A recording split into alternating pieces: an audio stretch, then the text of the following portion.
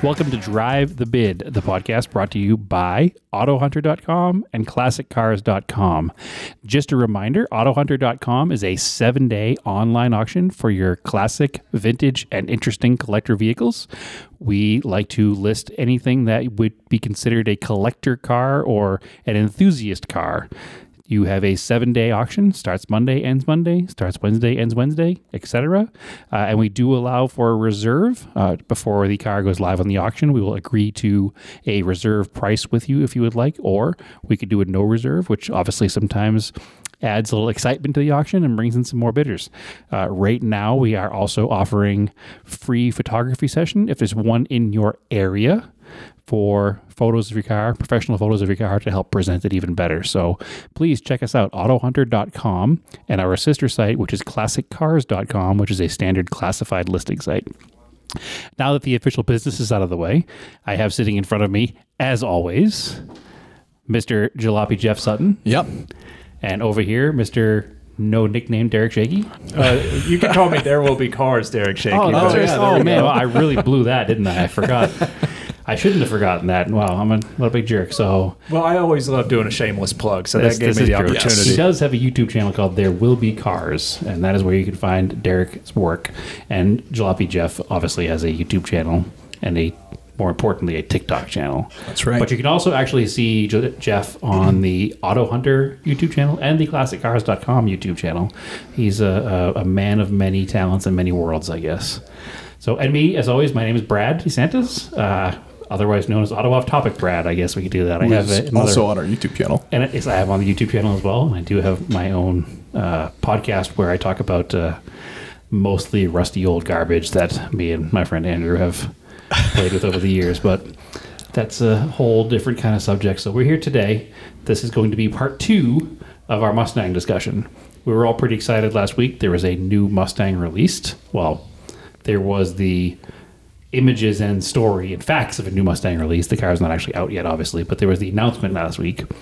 So it got us thinking, and we ran out of time last week to have this conversation, but we didn't want to let it slide. There have been, I guess this is the 7th generation Mustang? Yes, 7th generation. So there are, at this moment in time, there are 6 generations of Mustangs, which you can go out and purchase. So we thought it might be fun to kind of break down a little bit where they started from, where they came from, where they've gone to, and what are the better generations. And maybe at some point today, the 3 of us will give our dissertation of what is our personal favorite generation of Mustang, to which the other 2 of us will harass and make fun of and tell them why their generation is wrong. Perfect. But we will go from there. So, Mustang. First year Mustang, 1964 and a half. Oh, God. Correct? Yep. Yeah. Model years, I think they're all actually 65s. 65 is the official year. Correct. But they came out earlier than most 65s, so the Mustang faithful will call it a 64 and a half. Well, to give credit to those people, the main difference is there's actually some mechanical differences between a 64 and a half and an actual 65 car. So the 64 and a half car actually has a generator versus the 65 cars all have alternators. So to their credit, there is an actual difference in cars. It's not like they're being super nitpicky and going, my car's VIN number, blah, blah, blah, so it's a 64 and a half. The majority of 64 and a halves on the road today that are not conquest restorations probably no longer have a generator. This is also probably true. It's definitely not as efficient as an actual alternator. But there is something to their argument, is what I'm saying. Yeah, no, absolutely. I agree with that. So I personally love first generation Mustangs, and I think it's cool the amount of facelifts that they went through. I would argue even it's almost as if there's multiple generations within the first generation Mustang. Yeah, almost like a subgenre, like a subgeneration. Like you have or a series. I always call it a series. Sure, Series 1, Series 2. I know I come from the world of, roast me now, guys, Mitsubishi Eclipses. And we have the like a 1G and a 1G and a 2G. Mm-hmm. Both in the 1G, you have a 1G-A, which is a pop-up headlight car, and a 1G-B, which is the redesign with fixed headlights.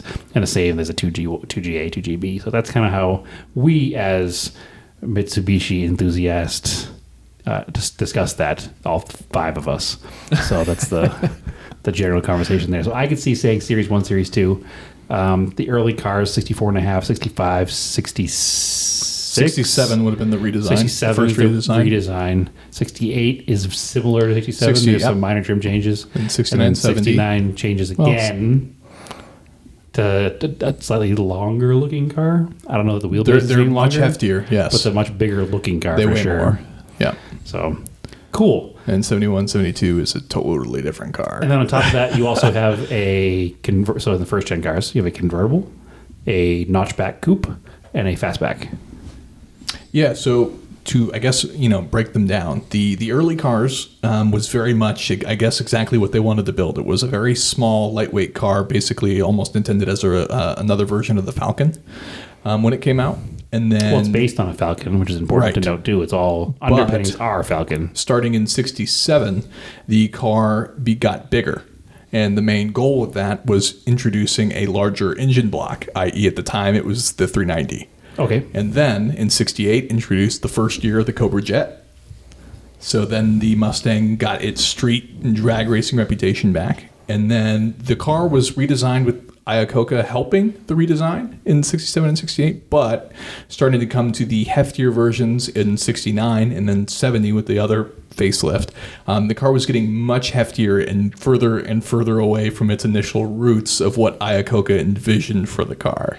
Yeah, I was looking it up earlier today, and when they switched to like the early 70s, the sports roof, the longer nose and all that, it was 600 pounds heavier. Yeah, that car is the worst offender of the first generation Mustang because it's bigger and heavier in just about every way and didn't do anything else to really make up for it. It was Ford heading in the direction of luxury cars is kind of what was happening at that point. Well, I got to be honest with you guys. You're probably not surprised by this. I have a soft spot for that series because it was featured in a James Bond movie, Diamonds Are Forever. Well, I think they're pretty good looking cars, especially when you start to look at some of the other 70s stuff that was coming out at the time. And the other plus side is they're affordable. Yeah, exactly. That's one draw to them, definitely.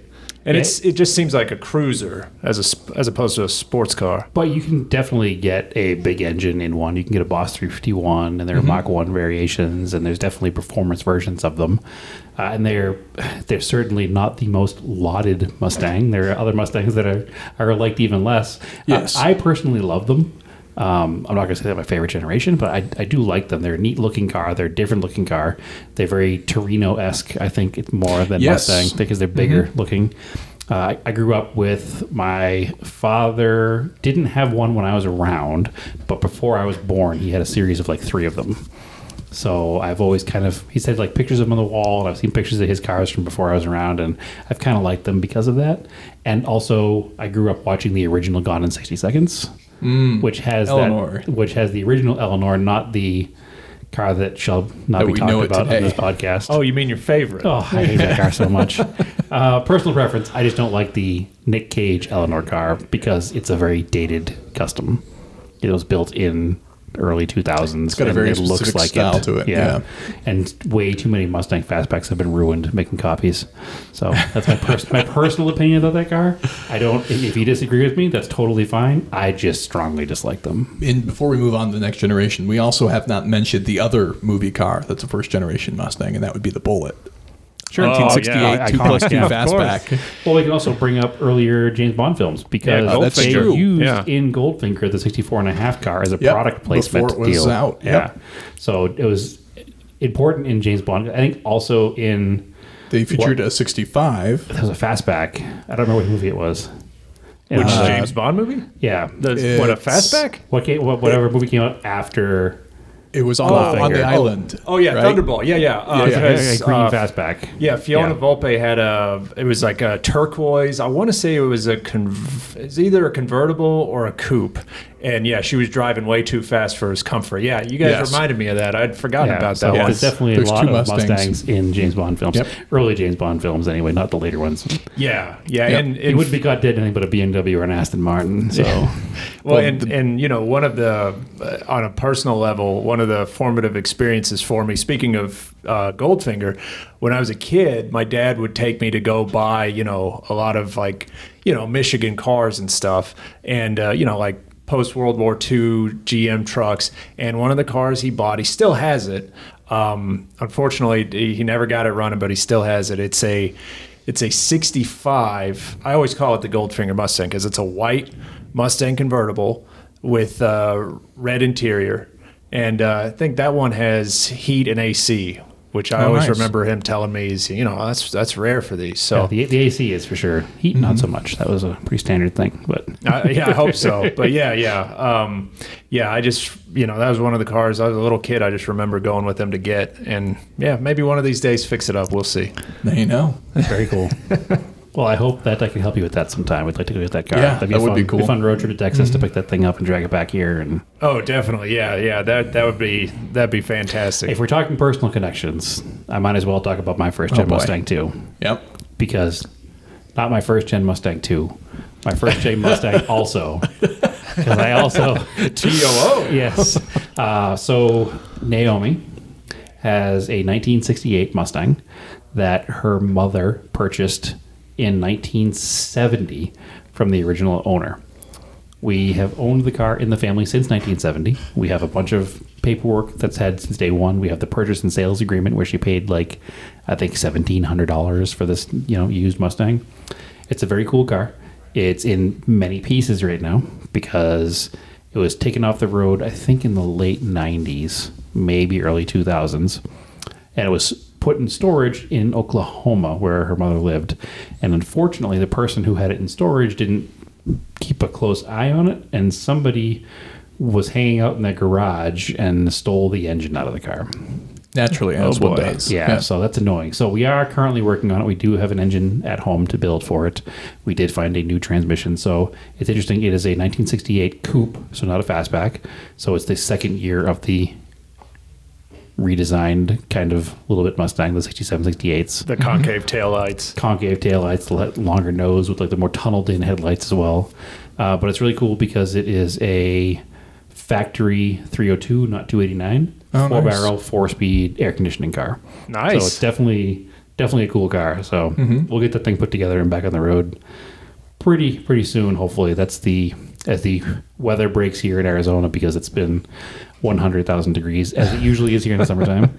As the weather breaks, we're going to start, digging into that car and starting with the engine to rebuild. So, because we got a new engine, so hopefully we get that together soon. So, yeah, that's exciting. Also, a personal Mustang story. You're the man for the job, Brad. I don't know about that, but I'm the one who's doing it. So, you're right. I am the man who is doing it.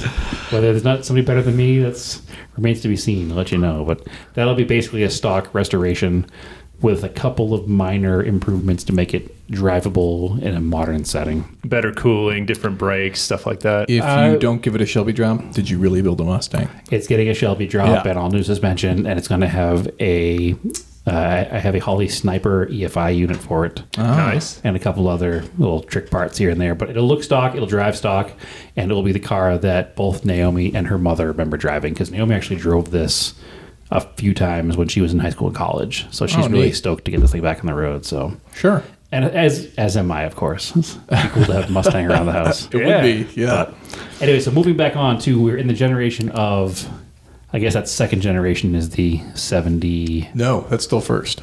No, the fastback style, like the Eleanor car. Wait, what? That's still first generation? Or is that second generation? Second generation would be the number 2. They still consider that first generation. Yes, which so was my point earlier. That would be a Series 3 solid, I guess. Yeah, so the sports roof cars I feel like should be separate, especially because it was considered a major redesign on behalf of Ford. So the first time we saw the design was actually prior to 71. It would have been with the GT500. The Shelby GT500 had that 4-inch nose extension. Right. With, the difference being that it had the Thunderbird sequential taillights. Mm-hmm. But we saw the design then, and Shelby had no say in that design, and that's also when Shelby's partnership split up in 69, when they went separate ways, and then that carried over, obviously, when we first saw it in 71. Those taillights first showed up on a Mustang before that, though, with the California Special.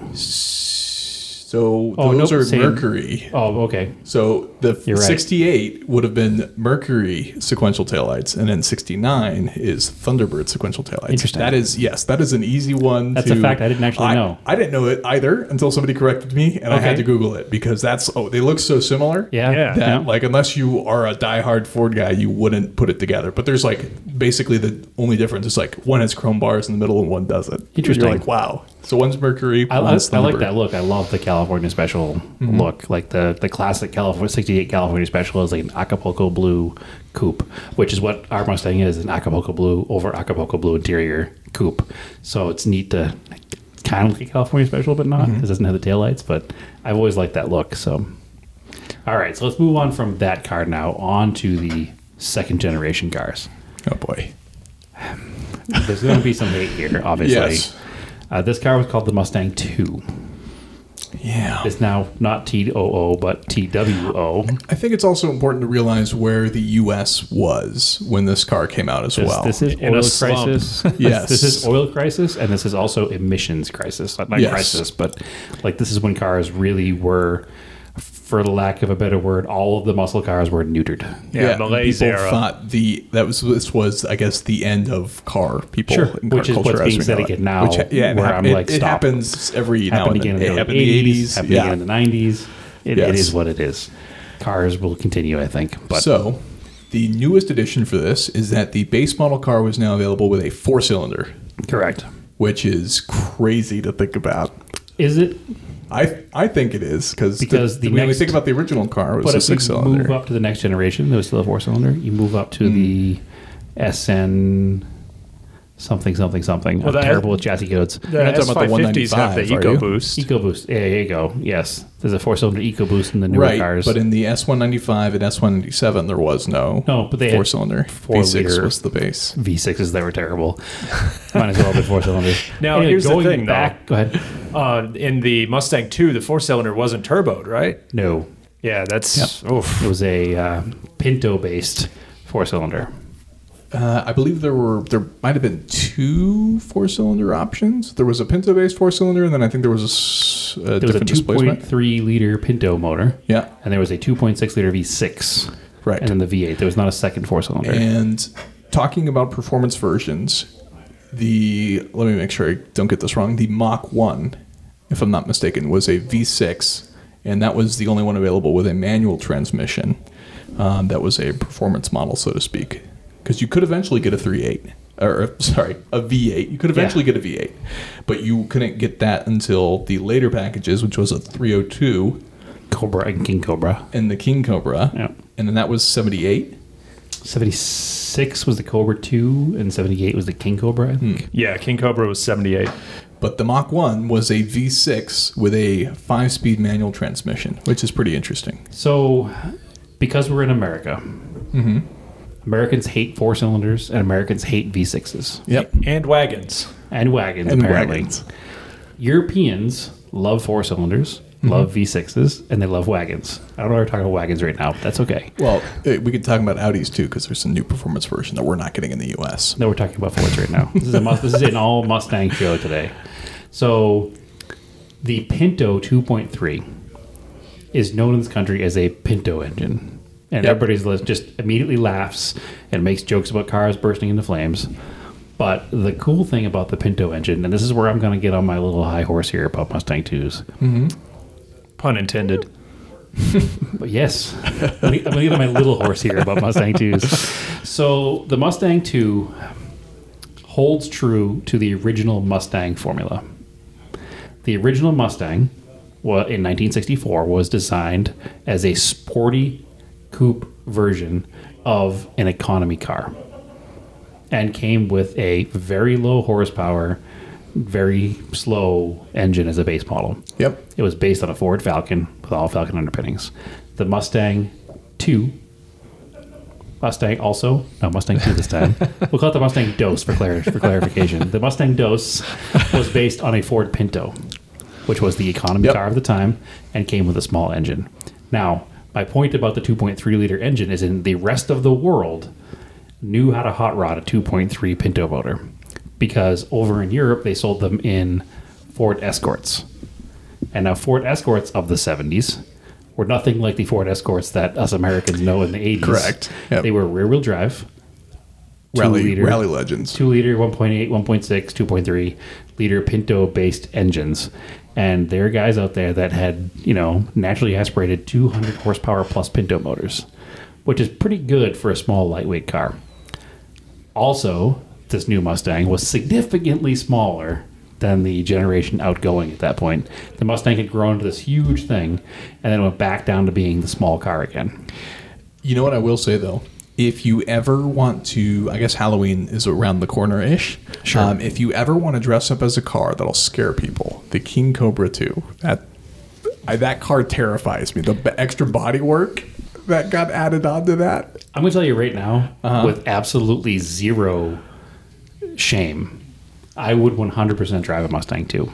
Oh, I could totally see that. Now, that being said, and I know that I'm known for having weird automotive tastes, but if you took the Ford Mustang badge off this car and you put any other manufacturer's badge on this car, or even a Ford, but called something other than a Mustang, people would be like, that's a pretty neat little car. But it's only because people see the Ford Mustang and they go, what happened, Ford Mustang? And they forget that the 1973 Mustang also was kind of like, the sports roof was kind of cool. The Eleanor kind of car was kind of cool, but a base model Grande 73 Mustang was nothing to look at. And I think, arguably, the Mustang 2 is an improvement over a base model 73. They came with cool plaid interiors. There was a Gia package with all kinds of like chrome and neat little touches and tufted leather. I think I would take the 73. A Grande coupe over a fastback 74. No? Yeah. Well, I think I would. But let's think about other cars that came out in the mid 70s that were aimed at enthusiasts and were selling. Fastbacks. There are lots of terrible cars. Toyota Celicas. Yeah, those are good. 4-cylinder fastback. You just said they are good. What Celicas makes it any better than a Mustang 2? Honestly, it's the front end that kills me. It's a very similar design, I think. What? They have a big bumper on the front, but that was mandated by the government. 74. The Celica also has a big bumper on the front, mandated by the government, and it's also terrible. It takes away from the original design. People backdate their Celicas to look like 72s because they have a thinner bumper.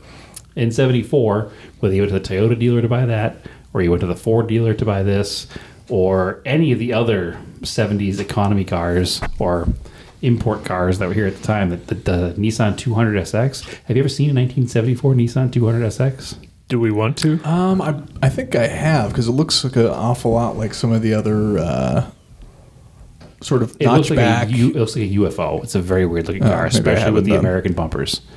It's a very weird car. The Mustang 2 in period, I don't think is as bad as its reputation has made it out to be. In fact, I'll probably one day buy one because I like them. We'll hold you to that. Listen, I own 3 Dodge Colts, so I can't really talk, I guess. Well, they kind of remind me of the Maverick a little bit. They're probably, a different size, but they kind of remind me of Maverick's actually, I think, a little bit bigger. And significantly better looking. Arguably. When the Maverick got big bumpers, the Maverick was pretty goofy looking. It's true. A small bumper Maverick is a good looking car. A big bumper Maverick is kind of like a 4-door Mustang 2. Or 2-doors as well. But yeah, and a lot of people wouldn't touch a Maverick unless it was a grabber. Right? I also like Mavericks. Anyway, so that 4-cylinder is very loved in other parts of the world. And this day and age now, a lot of like Saturday night circle track racers with their 2-frame race cars run those 2.3s because they know how to make power out of them now, and they know how to make them work very well. Sure. The other engine option, the V6, is the Ford Cologne V6. So it's a German-built, engineered V6 engine. They may have built them here, but originally they were built in Germany. They came in the Ford Capri, which was sold here as a Mercury Capri. Also, don't know why you say very nice, because the mid-70s ones also had these big bumpers on them. And if you parked it next to a Mustang 2, you might not know the difference. I'm telling you, it's the Mustang name. If you took it off of there and you called it a Capri, or you called it a Granada Sport, I don't know, something, you would have been okay with this car existing. It's just the name Mustang, much like enthusiasts of today see the Mustang Mach-E, and they go, ugh, why is that a Mustang? It's the same reaction. So that part doesn't bother me as much because you see brands change all the time. I think if anything, I'd probably give Ford the most credit as far as maintaining a fairly like standard understanding of what a Mustang is throughout their generations, as far as like not doing anything too crazy that might taint. No, again, this Mustang 2 is very similar in concept to the Mustang 1. And I agree with that. Yeah. I'm just saying, I think of all, we could discuss this at the end, but of all the Mustang generations, I think the Mach 1 idea is cool. I think it's fun that there's a different performance aspect of V6 with a 5-speed manual. I think it's kind of fun. I mean, I have a scale Mustang 2 on my desk. You do. So Yes. I have issues. Yeah. I like them. I also like mid-70s Dodge Aspen, so who knows. I just think that they got a bad rap, and they're not bad cars. Much along the lines of the cars based on the Pinto. The Pinto got a bad rap because, we never say anything about performance, though. It killed some people. We'll forget about that. Yes. Was not good. It was Ford's fault. Yeah. But then Ford fixed it. Yeah. And they added that piece of rubber to isolate the two pieces of metal from sparking and exploding. Yes. Safety. Yeah. But the average consumer just saw an economy car that could kill them. But if you look back in the time, certain enthusiasts knew about the platform of the car and what its parts were based on, and the European escorts of the time that were dominating in race series. Mm-hmm. And they applied that to American Pintos. And there were some pretty dominating SCCA Pintos back in the day, too. So even its base car isn't terrible. So I like Mustang 2s. I like Pintos. Hold me to it. It's fine. Yeah. No, not a problem. We can do that. To the next generation? The next generation. I'm not saying the Mustang 2 is my favorite either. I'm just I'm giving it a defense that it doesn't usually get. I think is what I'm getting. I'm rooting for the underdog here, guys. Well, I see your logic in it. Yeah, and usually, that's the standard line. It's like, Mustang 2s, they stink. So I've never heard anybody, praise them or defend them, but it I don't know sounds that I'm praising them, but well, I mean, you're not just automatically tearing it down. Sure. Let's say that. Let's put it this way. Every car built between 74 and 78 was pretty terrible. Yes. They had a very hard time. Except for the Trans Am. It was still terrible. It was 455 cubic inches and 180 For horsepower. 220 so it wasn't horsepower. great. It made the most horsepower because it had the most displacement. You will never be able to tell me that the 77, 78 Trans Am is not the greatest malaise car I'm not saying on it's the not. planet. But I'm just saying also by the numbers, it's not great. It's just given its time period. In any other time in history of automobiles, if you came out with a 455 cubic inch V8 with a 4-barrel carburetor that got 12 miles to the gallon, and you were like, this thing makes 180 horsepower, everybody would laugh at you at any other time period. But, to be fair, that's why I wanted to put it in perspective for the Mustang 2 as well, instead of just looking at it as the Mustang that first opened up with a 4-cylinder, because like I said, I think it all makes sense. I just personally don't prefer, especially the King Cobra. I think the extra bodywork and extended great. bumpers. I think it's very period. It makes the car. Yes, it is in that sense, but I don't know how you can like a Trans Am, which has its the extra same spats, sort it's of over the it's top. chicken on the hood versus this has a snake yeah, on the hood. With I mean, spats. it's similar, right? Certain color options for the King Cobra had the same sort of pinstriping that showed some of the flaring there of the was a black bodywork and version stuff. available with like orange and Yes. yellow, which is very similar. Yes, that's to exactly the one I'm thinking of in my head. That had similar pinstriping that ran around the bodywork to sort of highlight the shape, Yep. similar to the Trans Am. But yeah, I don't know why. I just Anyway, think it's funky. let's move on to the third generation The Mustang. ice car. This is 5.0. known obviously as the Fox body, correct? So I think does the Fox body refer specifically to specific Chassis code. years of? So it's the whole generation, 79 to 93 Okay. is a Fox body. I think it's something to do with internal, internal Ford platforms, because it was also the Granada or Fairmont was a Fox, maybe both, and the Mercury Zephyr were the Fox platform, and there was a Thunderbird Yes, it based on sounds it, and there was a familiar. Lincoln based on it, all kinds of stuff based on that platform. So it was a pretty common Ford platform, but I don't want to take over the whole conversation here, but No, go ahead. I think that this is the first retro Mustang. Because if you put a Fox body notchback coupe next to a 64 notchback coupe, there's no denying it's the same car. Yeah, I can see it in the suppose. roof line, but The overall general shape of the car is very similar, especially with that notchback roofline. And then the original Mustang was available at a notchback, a fastback, and a convertible. And the Fox Body Mustang was available at a notchback, a fastback, and a convertible. So I just think that there's a very similar feel between the two cars. So, yeah, I'd argue slightly against that just for the fact that the Fox Body's body wasn't trying to replicate the original shape necessarily.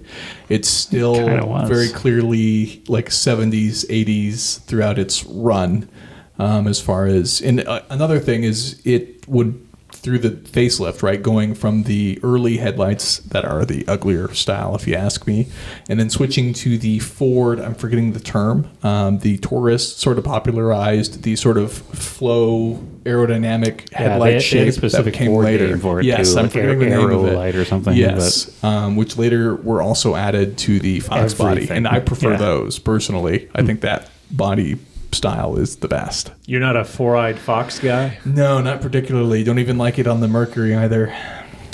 As a guy who has to wear glasses, I prefer four-eyed fox better. Yeah, I mean, these are to give it credit for standing the test of time. Regularly, even today, people will pull the 5.0, which was fuel injected, and put that into all sorts of cars, kit cars, or likewise even the early today. cars were still carbureted. The first Fox bodies were still carbureted. They were a 302 cubic inch, just like the... Actually, I don't think they even came out the 302 first. I think it was a 4.9 first. Like, not quite the same. It was a little bit smaller, maybe. Yeah, 4.2 liter. I don't know a ton about the Fox bodies because they have also never quite piqued my interest. Same here, yeah. Yeah, I think I'm probably going to get it wrong. I think there was a 4.2 that came out, like a 281 cubic inch or something like that. Oh, weird. In the first Fox bodies, and then the 5 liter came right afterwards. I do know that, and I'm going to be, kind of a jerk here with my Dodge Colt love. I do know that in 1979, I have a Motor Trend magazine that has the Dodge Colt article in it, which was the first front-wheel drive Dodge Colt with the twin-stick transmission with the 4-cylinder. It was faster than the Mustang V8 in every measured test. Yeah, which is really funny. That hurts. Yeah. Chiming in here, 1980, 302 was dropped, replaced by a 119 horsepower, 255 cubic inch V8. Did you say 119 horsepower? Yes. Which is 1980. Oh, my goodness. Which is why, like, the 100 horsepower Colt beat it, because it weighed probably 1,000 pounds less. Yeah, and I hate to say this, even the fuel-injected version of the 5.0, if I'm not mistaken, was around 225 horsepower. I think it peaked at like 235 in a standard car, maybe a little bit more when the Cobra came out. So in 82, they brought back the 5.0. At that time, it was rated at 157 horsepower. Oh. But that's 82. But man, the sound. Those 5 liter 302s, they sound good. There's Which no is why people put them in their Cobra kit cars when they're trying to save money. Sure. And every Fox body has the same modifications. Underdrive pulleys and Flowmasters. Yes. And they all sound the same. They all look the same. And one thing, I've never been a Fox body guy, but one thing I've been thinking about lately in anticipation of this episode is that, we went through a rough time with, the oil embargoes and the emissions, troubles and all that with the Mustang 2 and all that kind of stuff. So on one hand, it's amazing that version of the Mustang didn't just kill off the entire model line, but you get the Fox bodies, and that I think was really a shot in the arm for the model to carry it forward. But then there was a time when Ford was thinking about replacing it with a front-wheel drive car, like as early as the late 80s. But there was a campaign of Mustang owners and like enthusiasts and even magazines that were writing into Ford, telling them, "Look, don't do this." And so of course that eventually became the Ford Probe. But this very unfortunately named Ford Probe, which is a Mazda MX-6, if I'm not mistaken, underneath. Yes, yeah. So yeah, Mustang enthusiasts were not happy when they heard that might be a thing. Yeah. So, listen, the Fox body is near and dear to me because I grew up in high school in the 90s. Sounds like you should buy a 2024 Mustang with the digital dash that can replicate the Fox body. In the 90s, the car enthusiast, like high school kids, could afford an 80s Fox body Mustang because they were like $1,500. So they were almost everybody who was into cars in my high school had a Fox Body Mustang. So they were just ubiquitous. They were everywhere. So I kind of have a soft spot for them because of that. Do you have a soft spot for Vanilla Ice? No, I don't. I could live without Vanilla Ice. And actually, his particular brand of Mustang isn't what I'd want anyway. I don't want a GT convertible automatic with a white interior. I would like... Oh, I thought it was white with a red interior. I think the Vanilla Ice car is white on white. I could be wrong. He still has it, right? Yes. It's one Google search away. It is one Google search away. My preferred Fox Body is either a very end-of-run Cobra or a very early-run 85 4-ride car. After the early 4-ride cars with the separate grille in the middle, I don't prefer that. It's the first kind of refreshed design, like 84, 85, that I'm more into. Isn't the Fox Body also when they made the Cobra R, didn't they only build like 114 or something like that? There aren't many Cobra R's in the Fox Body. Yeah, I think there's only 100 something before they discontinued them. Looks like Derek has some info here for us on the ice car. It's a white car. So this vintage photo shows a white Mustang convertible with white wheels and a white interior. Yeah, let's see. Yeah, you can see his headrest in the top monocolor picture. Builds. Really, the only monocolor that looks good is like black cars or like period correct Koenig special cars. But at the time, monochromatic was the look. If you look at hot rod magazines of the time, people were taking 60s cars and sanding off all the chrome and painting them the same color as the car. So that was definitely the thing at the time. As the Regis Philbin Who Wants to Be a Millionaire costume, basically, just the whole monochromatic look. Which is funny because you know what I would do? That's a real deep cut, Derek. I don't get the reference. If somebody made me buy a Fox Body and said, here, you need to enjoy this car, I think the first thing I would do, obviously I'd want it to be period correct, but the first thing I would do is get it painted to look like the white styrofoam cups that came with like the green and blue. You're a terrible human being. Period designs in like the 90s. Oh, like the swirl on the cups? Yes, the 80s. I would design that on the side of it. It's called a Solo Cup. What? It's not a Solo Cup, is it? 100% it's called a Solo Cup. When I think of Solo Cup, I think of the red plastic cup that you used to play beer pong. But the Solo livery, I think, is that style you're talking about. It would make sense if they're made by the same company. That would be a sweet car. It'd have to be a convertible, too, I think. That would be sweet. I would rock that if it had the cup design on it. No. Yes. Terrible human being. I've never heard that idea before. That idea is very popular. I like it. That's mine. In the Radwood movement, there's a bunch of cars painted like that, and they're all terrible. I will say, the Fox Body does a fantastic job of rocking the multi-spoke BBS wheels. Sure. It looks fantastic on those. I like Fox Bodies. Again, I grew up with them. Probably why. But, I mean, they brought back the performance potential of the Mustang. Maybe not at first, but there was definitely enough bolt-on parts that you could make wood fast. We were still figuring out emissions at the time. Yeah. Well, and then within that generation, you saw Celine modifying Mustangs, and then I guess it was at the very end of the Fox Body, you had this Ford Special Vehicle team become an official group. So, well, before that, it was Special Vehicle Operations, which was in '84, which we kind of forgot about as an important Fox Body Mustang, that was the first turbocharged Mustang. The '84 SVO, which had the 2.3 liter turbocharged fuel injected. You know what else we haven't talked about? Which I do love. And this is like a very rare car that you never hear anything about, and I'm not sure anybody really has much information on it. The McLaren. The ASC McLaren. Yes. So that was a car built by American Sunroof Corporation, where they took Mustang convertibles and they cut, I think it's 6 inches out of the wheelbase and made them 2-seaters, and they're bizarre. They're always like that orange color. Most of them are red. Black is a color too. They changed the interior to like a nice leather interior in them. They were very much in the same vein as like the Maserati LeBarons. Like they're just... Just why does this exist? Yeah, it's definitely a why does this exist moment in car history. There's been quite a few of those. Yeah, that's true. That's true. We could actually do a whole special episode on cars tied into other manufacturers or branding if we wanted to. It's definitely a thing. So, moving on, because we are running tight on time. Okay. The next couple generations, I think, are less iconic. Oh, get out of here, Brad. That's probably because I love old cars, but that's just my personal opinion. The next car is the 94 SN95. SN95, which was promoted as an all-new car. but is really kind of just a Fox body. Yeah, well, I mean, the first ones are. There was a pretty big change with the New Edge. Chassis was still the same. Change. Right, but there was a lot of heavier changes in terms of options. The Cobras changed at that point too. So early Cobras are much different than later Cobras in this generation, and there's a big difference in the engine's horsepower output and of course the value now because of that. Well, it's interesting because when the car first came out, Ford kind of made a mistake because they were building this 4.6 liter modular, they called it. It was an overhead cam. Yes. V8.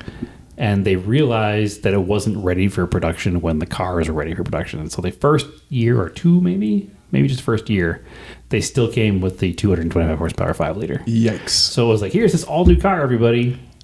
Same old engine. Same engine. Well, same chassis. Another, Just curvier looking. Another, I think, sort of downside to those early SN95s, I think it was a 94, 95, they had the vertical or the horizontal taillights, which to me, I mean, the vertical tri-bar taillights have always been a trademark of the car, and that just... Which they fixed later. Have they always been a trademark of the car? Have they always been? To me, they have.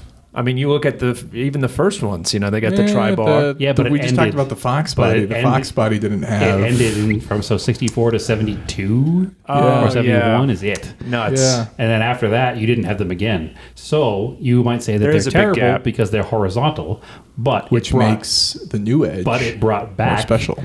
The 3-bar taillights. Maybe the wrong direction, but it's because of that car they came back.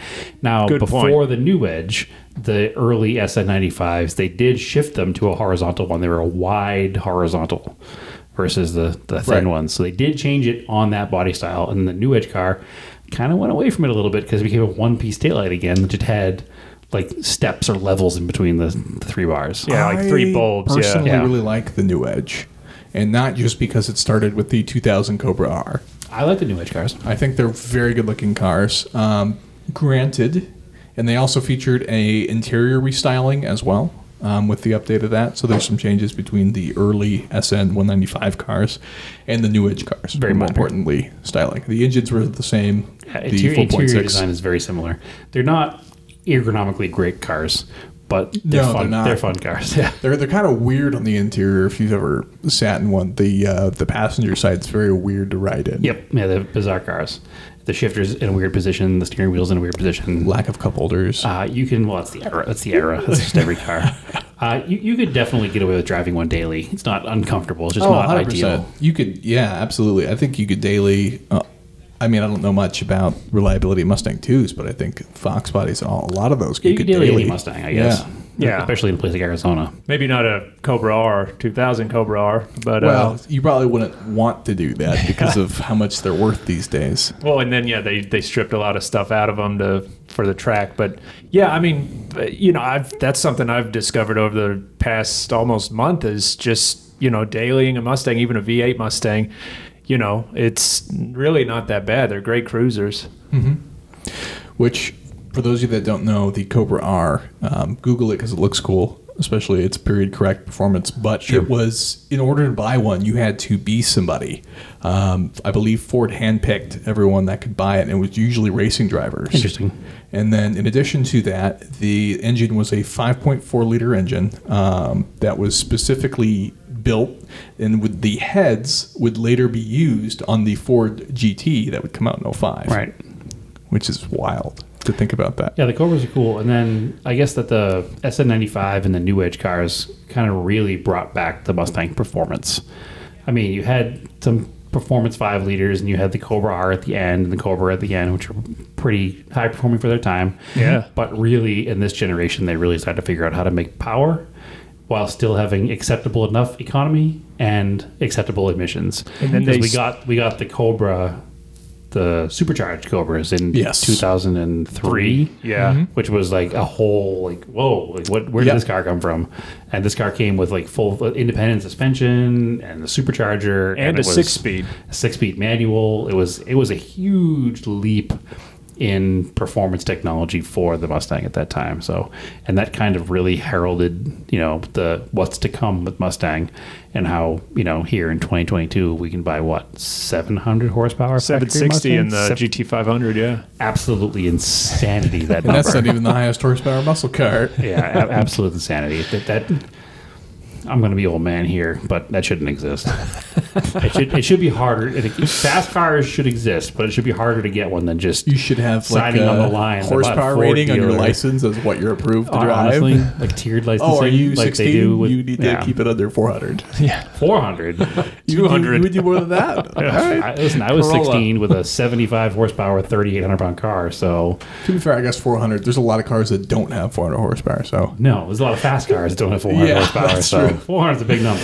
It is. All right, so moving on. We S197. Yeah. 2005 to 2009. This is the first 2014 actually technically. retro Mustang. So there are several facelifts to get started. So there's 05 to 2009. Then there's 10, I guess, is kind of its...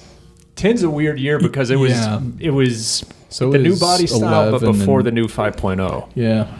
So 10. Then there's 11, which is also kind of its own. Then 12, and then 13, 14. Yeah.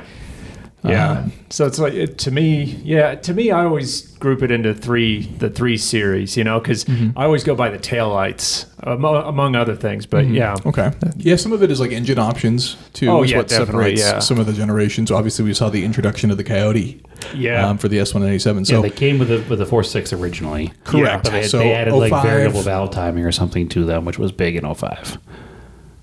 They didn't have that in the earlier cars, I don't think. Let's see. I think 05 to 09 was pretty similar. But more importantly, what came in 05 was the retrofuturism styling. Yes. So to counter your argument earlier, these look the most like a first-generation Mustang. These are the first official retro-styled cars. But what I'm saying is that I think that the Fox body was designed to mimic the first-gen Mustang. It might not have been considered a retro car overall because it wasn't like in your face, this is retro. It was also modern. But it was, I think, at the time designed to be But you're right. These are the first ones that are actually like, hey, this is a retro Mustang. But that, if you'll remember, was the huge trend in the late 90s, early 2000s. We got the new Beetle.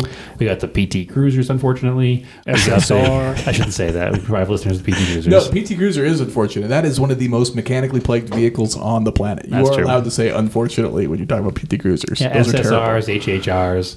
I mean, they were just so, The Volkswagen bus was designed again then. It still hasn't come out yet. Every year, it's like next year. No, the new Volkswagen bus is actually out in Europe right now. Is it out now? Yep. Okay. And Jay Leno's garage, I think they just drove one with Fluffy, who has a large collection of buses. Interesting. Oh, yeah, he loves those things. But S197s, the other thing that a lot of people don't know, so GT, originally a 4.6, you could actually get a Tremec. There were 2 different versions of the Tremec. There was a 5-speed, and then there was I think a 6-speed as well, available for some of the higher performance. Not originally, they were all 5 speeds, but they had the 2 different 5 speeds, 5R, right? 555S or something like that. The was GT was a T5, but then the upgraded ones was a TR something. TR 3350 or something like numbers. that. It's 4 numbers. The FRS 333 was an automatic. Yes, there were 2 Tremec's, which is cool because obviously we eventually switched to the MC82. Yeah, which is mixed emotions about mixed that. Emotions, yes. Although it is a 6-speed, but yeah, they did not get off to a great start with those. Yeah. Anyway, they're cool. This was they continued with the performance packages.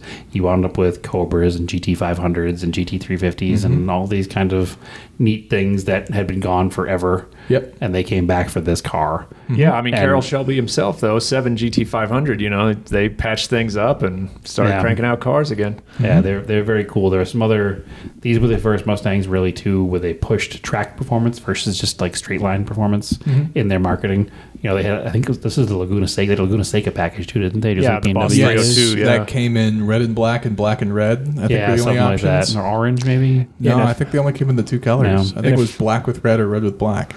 And if I remember correctly, at the time, one of the magazines tested a Laguna Seca Boss 302 against an M3 at the time, and it was, holding its own, if not, coming out ahead against it, which was crazy. Remarkable for a Mustang. It's almost like an RS package in like the Porsche world, but for Mustangs, because it came with the roll cage, no rear seats, I think like stiffening, and some of the other upgraded coilovers or suspension and stuff like that as well, I believe. So don't spend too little time on this car. I love the 197s. The bullet came back as well during this, which is important to talk about. We can't leave Derek hanging here. Thank you, Brad. Didn't Bullets come out in S195? No, they came out New Edge 2001. That was the first factory-made Bullet. Yes. Yeah. That was the first year for Bullets. Come on. Yeah, and the weird thing about those was they made them obviously in the green. They made them in black, but they also offered that generation in like a dark blue. Yeah, they did that for the S550s too, and I don't understand that.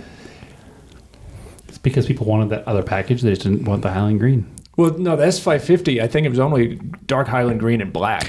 Oh, God, there's so many things that's all coming to my head. The S195 also had a shaker, Mach 1. Yep. An actual shaker hood. Yeah. I totally spaced that. Those are really cool, which obviously we haven't seen since. S550. 5-liter base for the GT, now available with EcoBoost and V6, which would later be killed off in 2019. The V6 would be removed from, or was it 16? Yeah, 16 or 19. The V6 was killed, I think. And then now it's just EcoBoost and GT as we come to the end of the production run. And then you had in 2018, you had a facelift. And then I think that was the same year they switched the 5.0 to direct and port fuel injection. You get more power, different looks, front and rear. Moved up to 480, 470? So outside of like the Bullet, the highest horsepower, GT in the S550 generation is 460. Mm-hmm. Which has come a long ways from when it was the first generation of Coyote. Yeah, the first Coyotes was 412, then they got bumped up to 420, and then I think the next stage was 460. Very nice. My personal favorite of the S550 generation is the GT350. Naturally aspirated 5.2 liter Predator engine, or Voodoo. Predator's the GT500. Yeah. The Predator engine. Predator's the engine they sell at Harbor Freight for your water pumps and stuff. Yeah, do not get those confused. So 5.2 liter naturally aspirated 526 horsepower flat plane crank V8. Yeah. That's with cool. A Tremec 6-speed. That is the car. If I had to buy a Mustang, I wanted S550 GT350. That's also the car I would buy because it's also more track focused of all of them. Mm-hmm. It's definitely a good handling car. So yes. Because we're short on time, we're not going to spend a lot of time on these newer cars because they're newer, and we are auto hunter and classic cars, so we like to go with the older stuff. They're collector cars for sure, but we kind of like to focus on the older stuff. Plus the newer stuff, there's so much information out there. So real quickly, around the room, favorite generation Mustang, Derek, and 1 sentence why. Well, I think it's probably obvious at this point. I put my money where my daydreams were. I got the 08 Bullet. Of course, there are a lot of great Mustangs out there, but this just had so much going for it. I mean, and not to rattle on too long, but yeah, it's dated, especially compared to an S550. That it's just one way. You can't adjust the suspension, the exhaust, the drive modes, or anything. But a lot of its more dated characteristics, I think, are part of its charm to me. Because it makes it a little more retro. There's a reason we drive old cars. We like the old car feeling. I'll go next so that Jeff can properly make fun of both of us to his answer. Yes. I'm not going to sit here and be real jerky about it and say that the Mustang 2 is my favorite because it's not. I also said that I love the Fox body Mustangs because I grew up with them. Everybody had them in high school. Yep. You can hear one coming a mile away. You know exactly what it is. There's no mistaking it.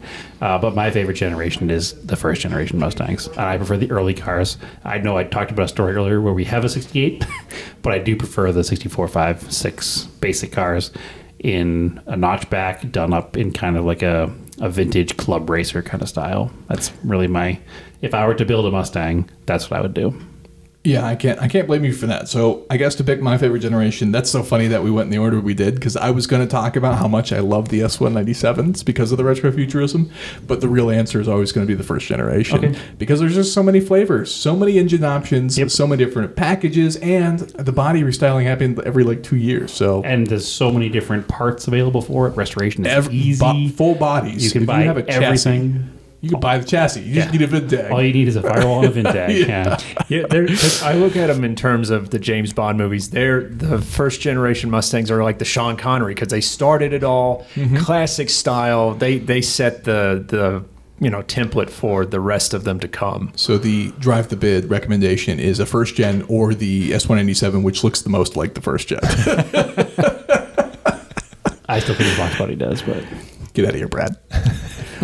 So if you're interested in buying a Mustang, we have tons of Mustangs that actually come through Auto Hunter regularly, and their siblings, which we talked about some of, including a Maverick that's actually currently on the site as well. So be sure to check that out if you're interested in buying yourself a Mustang. And that being said, please visit us at autohunter.com, classiccars.com, and tune in next week for another hour of our opinions that we will spout off. And plenty of trash talking. Plenty of trash talking. Bad everybody.